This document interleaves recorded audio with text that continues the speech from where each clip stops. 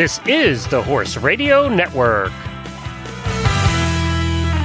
This is episode 1307 of Horse Tip Daily, your almost everyday morsel of helpful hints, useful facts, and practical techniques for horse folks. Brought to you today by S Equestrian.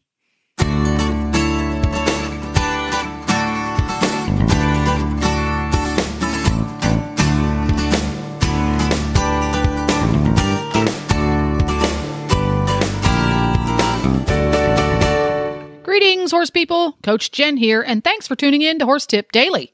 Today's tip is an excerpt from the monthly jumping episode on Horses in the Morning, featuring Grand Prix jumper and the mad genius behind S Equestrian, Emily Thompson.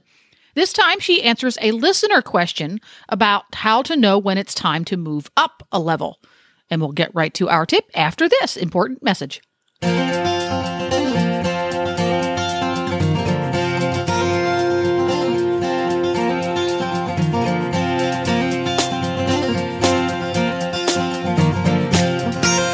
Jen here, host of the Horse Tip Daily Show on the Horse Radio Network.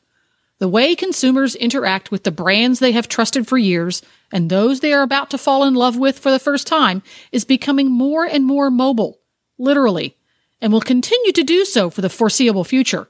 Podcasts or internet radio shows like this one combine the new consumer preference for on-demand information and entertainment with the power of niche market audiences. Advertising on the Horse Radio Network podcasts allows you to reach the equestrian consumer using today's preferred on-demand delivery system. It's cost-effective and flexible, able to reinforce your existing marketing and social media strategies.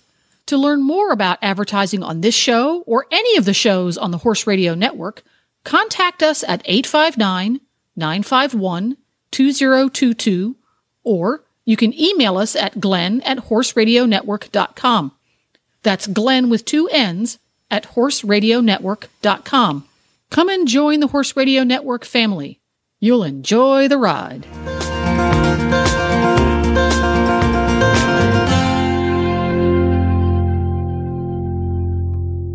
This one is from Tara. I'm trying to go from showing the 2.6 limit to the 3-foot adult hunters. What's the secret for moving up?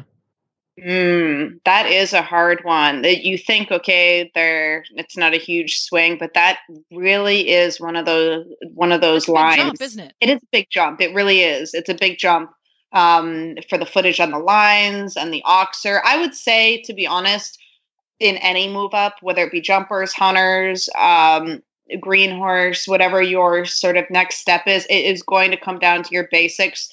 It's not elusive. It's about rhythm and balance. From there, your distances will come and go. They'll be short, medium, long. But as long as you have a proper footage, your course is built off of a 12-foot canter stride. So if you can get comfortable with which you can do with even pole work, what exactly is your 12-foot canter, then from there, you should be able to cruise around. The problems arise when we start going too fast or too slow, i.e. bigger canter, smaller canter footage-wise. And then the distances get funky, and then you get too long to the out of the oxer, or, even if you have a difficult distance, but your footage on your canter is correct and your rhythm is consistent, you'll be surprised. And the balance, of course, you don't want your horse plowing down on the forehand. You'd be surprised how much easier things get by just focusing on those basics. So you have to have the adjustability. Yep. You have to have the consistency so you can consistently get that 12-foot. Yep. So, and they go hand in hand. You're not going to have one without the other. Exactly. If you can't be consistent, you can't be adjustable. If you can't be adjustable, you can't be consistent. So yeah. Those two things have to be well in hand before you move up, because and this works, I think, regardless of what discipline you have with a horse. If the basics aren't really good, when you move up is when it shows. That's when it shows, exactly. And they're more like symptoms. So it's not necessarily learning the 3-foot jumps. It's learning the in-between parts and the bigger jumps, like you're saying, expose that. And you say, oh, okay, like you can practice it with Cavaletti, though, getting the adjustability and rideability in your canter to hold that 12-foot canter and feel that you're moving positively forward with the rhythm rather than pulling and waiting. People, I think, get very preoccupied with the distance choice. Yeah. And that fretting happens back in the corner, and then you just totally mess up your rhythm and your canter footage. You don't realize it because you're like hunting for that distance. Where is it? It's like, it doesn't matter. Like, drop it.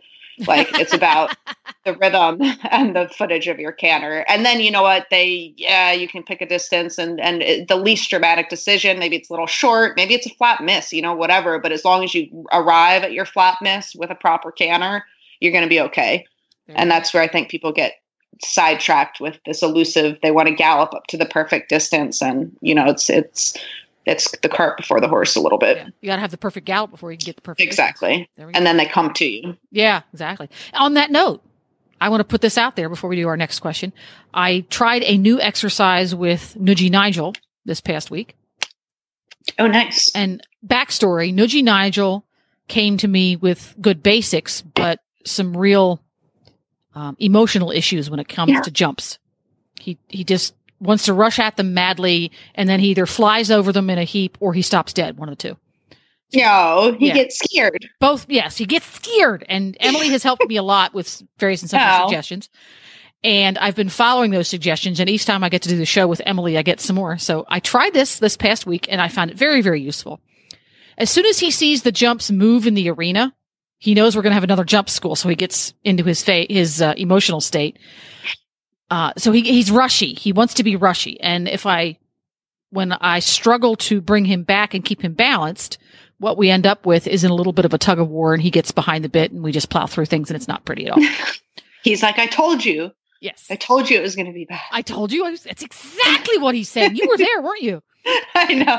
I got a few of those too. You got to do this. So what the emotional fretters getting ahead of themselves. So I set up on the two long sides of my arena, a set of trot poles on one side and a set of walk poles on the other side, and walk through the poles, continue straight for three or four strides, pick up trot, cross the short side, trot down the trot poles, and then immediately out of the trot poles, come back to a walk. And the first time, of course, he dove his nose into his chest and massively rushed through the trot poles. And then we could come back to a walk on the straight, continue walking through the short side, pick up the trot on the straight. So I continued that. The second time he went through, he said, oh, she's going to make me walk as soon as I'm done with these trot poles, so I may as well get ready for it now. And I can see a little light bulb come on in his head. He's a smart boy. Yeah, he's like, oh, she's going to tell me, because he loves to walk. He thinks that's great. Oh, she's going to tell me to walk. And by the time I went through the exercise the third time, he was absolutely balanced on loose rein through the trot poles. He went, dang. Oh, that makes you feel good. Yeah. And what I did is, as I went through, and I kept changing direction, so we had it both ways, I kept shortening the number of strides. I went straight into and out of the walk poles. So we would walk out of them, and I would pick up a trot after 2 steps instead of 4. And I would continue trotting until 2 steps before the walk poles. So he had to stay balanced through those transitions, walk to trot, because the walk poles were in his way. They were right there. That's really smart for sure. And you can take that same thing then to like little jumps, do the canter, or even, they can walk over a little cavaletti too, to understand like it's not a speed game. Yes. Or even the canter to the trot. Totally. That's if once you get his brain thinking that way, because a lot of those rushers, they're overachievers and they want to do a good job. But when they make the mistake, then they think too fast and far ahead, and then they jumble it all up. And we do the same thing. Yeah. Like the question that we have from Tara about the moving up. I mean, that's essentially what we do as riders. We're like, okay, we got to get out there and we got to do this and we got to do that. And it's like, no. You just need to do the stride that you're in. Yes. And make sure it's 12 feet long. There you go. You don't need to change anything, dear. It's just fine. Exactly. But we all, we're like Nigel. We are. I feel like Nigel on course sometimes. I'm like charging down to the jumps like it's a triple. I'm going to start running because my horse is green. It's just like, settle down, lady. Like, how did you get inside my head, Emily? How did you do that? I know. That's me, man. I'm a charger. Like if I get nervous or jumpy, I mean, you're like, I didn't even know that horse could go that fast. Like, what is she doing? There you go.